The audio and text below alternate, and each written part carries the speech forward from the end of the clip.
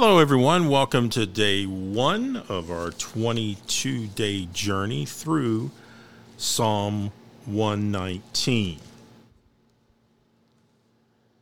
Remember that Psalm 119 is an acrostic poem. It's there as a memory device. Each section focuses on a Hebrew letter in the alphabet. And if you Google the Hebrew alphabet, you will see 22 letters. Go ahead and do that.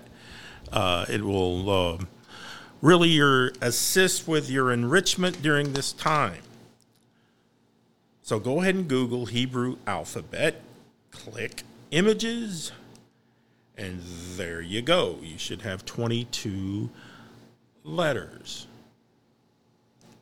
You read Hebrew from right to left, so if you go to the top right, you will see the Hebrew letter Alef. Kind of looks like an odd-looking X. So what does that mean?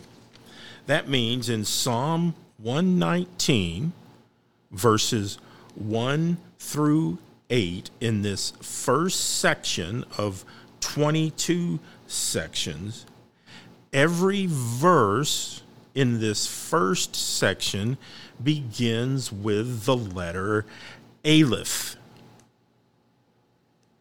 All verses will begin with the particular letter of the focus. For example, the Alef section in Psalm 119 is verses 1 through 8.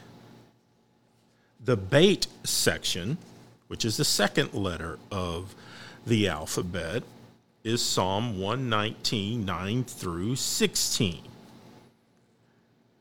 And then the Gimel section will begin in Psalm 119, verse 17, and then 7 verses later, it will be completed. So, bottom line, it really is quite simple that in Psalm 119, there are 22 sections. Each of these sections focus on a Hebrew letter, and all verses within that section will begin with that particular Hebrew letter that is assigned.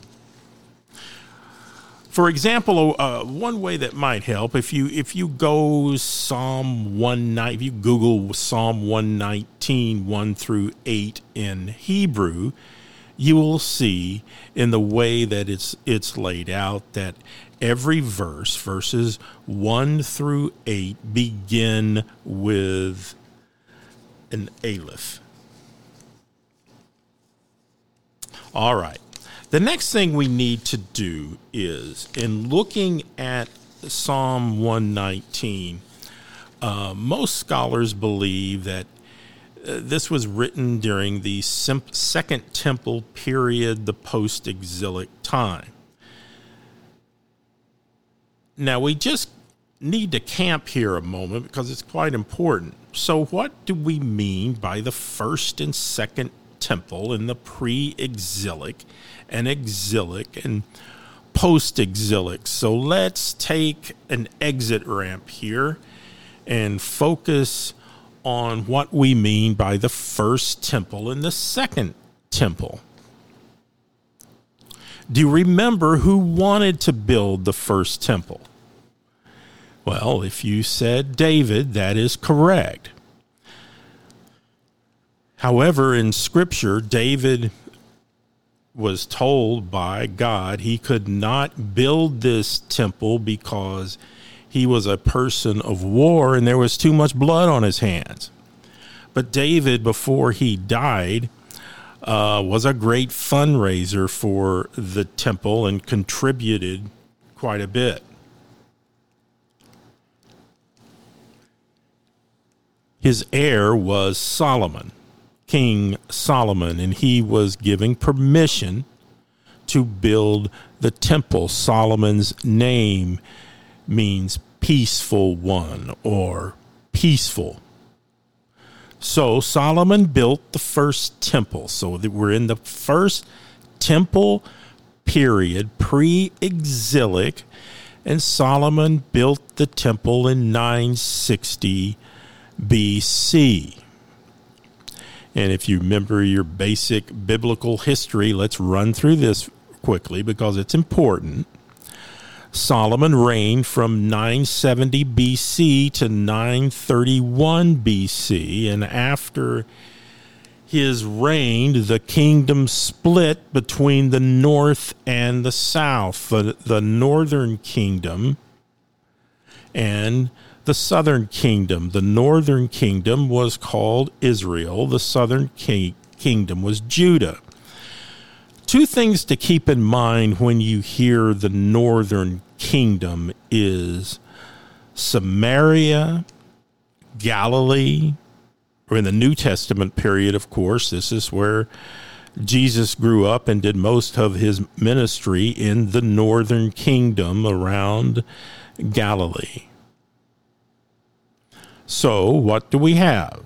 To reiterate, northern kingdom is Israel. The southern kingdom is Judah. Now, when we say Judah, that is where Solomon's temple was located in the city of Jerusalem. Now, this divided kingdom lasts from 931 BC to 722 BC. Now, stay with me. The next chapter is extremely important. What happened in 722 BC? Well, the Assyrians conquer the northern kingdom of Israel, and they send the exiled Israelites to Mesopotamia. Mesopotamia means land between two rivers, the Tigris and the Euphrates, almost a 4-month walk. Now, here's the important part. As these exiled Israelites settled into Mesopotamia, the Assyrians resettled foreign population into the northern kingdom. And this right there, beginning in 722 BC, was the root of the tensions almost borderlining on hate between the north and the south. The southern kingdom looked upon those in the north as foreigners, and this went on and on for generations, which Jesus addressed through various parables of the Good Samaritan and the Samaritan woman at the well. In fact, the tensions were so bad in the north, they decided to go ahead and build their own temple in Shechem.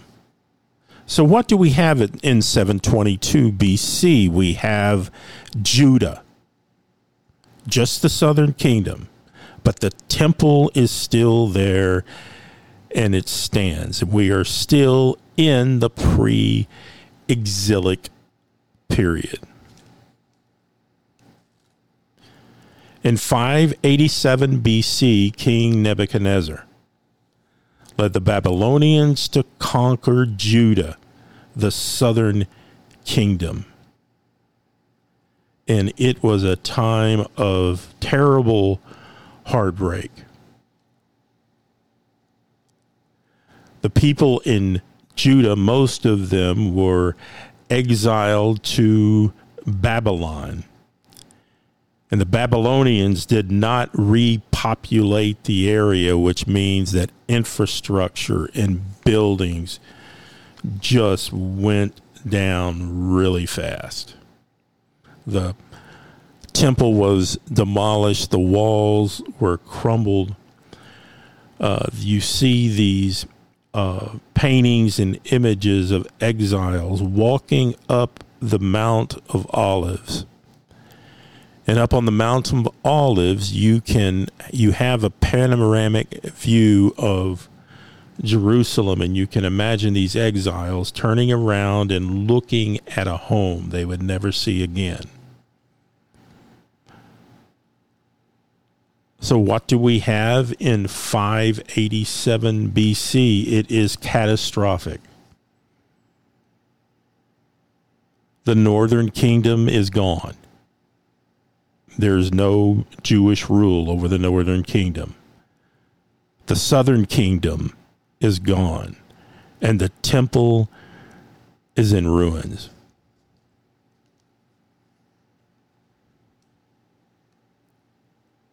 One of the miracles of history began not soon after Babylon conquered in 587 BC, where King Nebuchadnezzar's sons took over for his rule, and they were terrible leaders to the extent that a Persian leader by the name of Cyrus in 538 BC conquered the Babylonians. Cyrus, the king of Persia, not only conquers the Babylonians in 538 BC, but through the Cyrus decree, he allows the Jews to return to Jerusalem and rebuild the temple.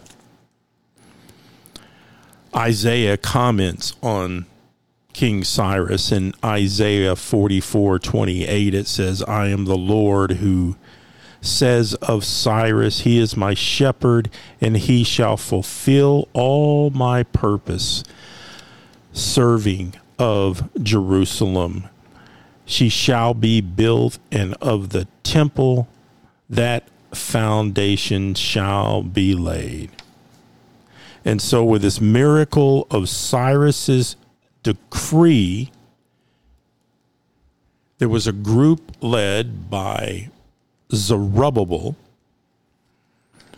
who came back and began rebuilding the temple, and this temple was dedicated in 515 BC. Now, the thing you need to remember is that Zerubbabel came and helped facilitated the building of the second temple.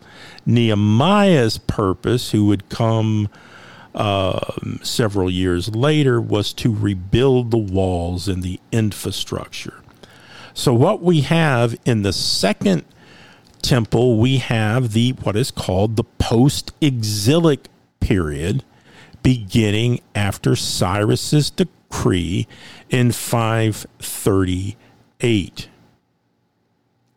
It's interesting, when this second temple is built, or at the dedication, Ezra records the moment, in that there was a mixture of trumpets and cries of joy, and then wailing and tearing of clothes and bitter tears, and you couldn't tell where one ended and another voice began. It all blended together. Those that had never seen the temple were overjoyed. The older Levites who remembered what that temple looked like. The gold of King Solomon wept because this new temple just did not live up to the first one. But we have the second temple built in 515 BC. On this spot, the second temple remained at this spot from 515 BC to 70 AD, almost a period of 600 years. So what happened?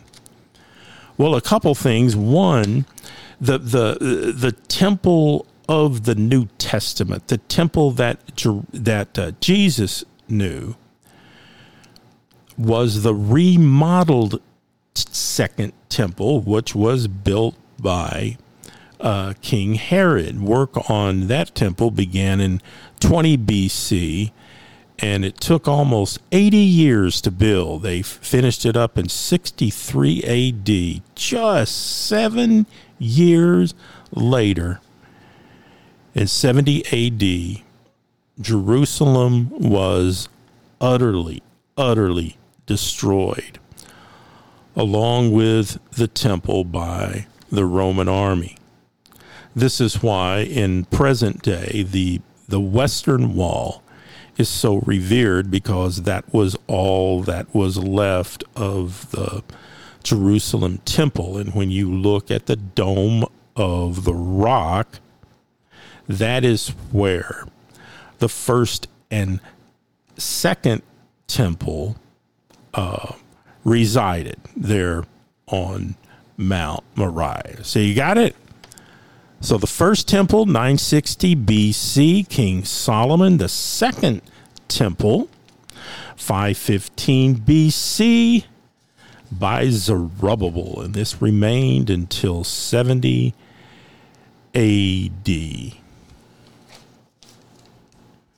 All right, let's turn our attention to the Alef section for our consideration today. Psalm 119. Happy whose way is blameless, who walk in the Lord's teaching. Happy who keep his precepts, with a whole heart they seek him. Yes, they did no wrong, in his ways they have walked. You ordained your decrees to be strictly observed. Would that my ways be firm to observe your statutes. Then I would not be ashamed when I look upon all your commands. I shall acclaim you with an honest heart as I learn your righteous laws. Your statutes I shall observe. Do not utterly forsake me. I want to draw your attention to verse 1. Happy whose way. Way means the right ordering of life. Psalm 119 really echoes the teaching and purpose of the wisdom literature. If you remember, Psalm 119 is really echoing the introduction in Psalm 1. Let me read the first part of Psalm 1 here. It says, "Happy are those who do not follow the advice of the wicked, or take the path that sinners tread, or sit in the seat of scoffers. But their delight is in the law of the Lord, and on his law they meditate day and night. They are like trees planted by streams of water, which yield their fruit in its season, and their leaves do not wither. In all that they do, they prosper.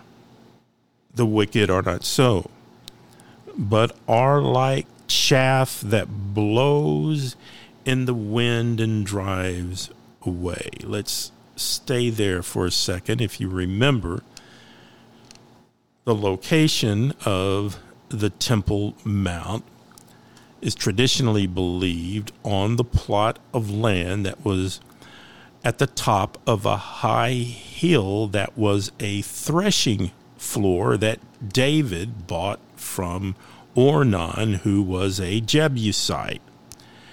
And the purpose of a threshing floor is to separate the grain from the chaff, what can be eaten and what cannot be eaten.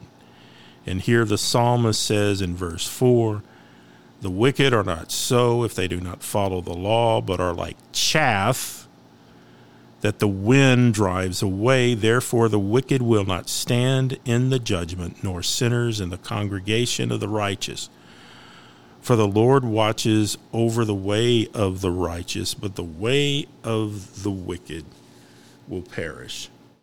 So Psalm 19, verse 1, this Alef section builds the foundation of pointing people in a directionally accurate manner of having really deep love and following the laws and the precepts of God with their whole heart.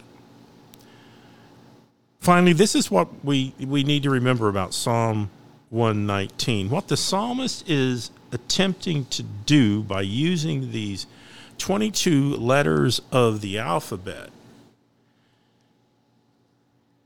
is that he's communicating as much as he can about God's law and purpose and guiding us in a way to love his law and apply his teachings from A to Z, from beginning to end. The psalmist is attempting to say everything there is in this one chapter, from the first word, Alef, to the last word, the 22nd section, the Tav.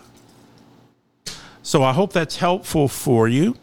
And remember, our goal is for each day for the next 22 days is that we will read these sections together, have some quick comment and application, and I hope this will assist your spiritual formation and journey. So, Monday will be the bait section. If you would read Psalm 119, 9 through 16. We'll see you tomorrow.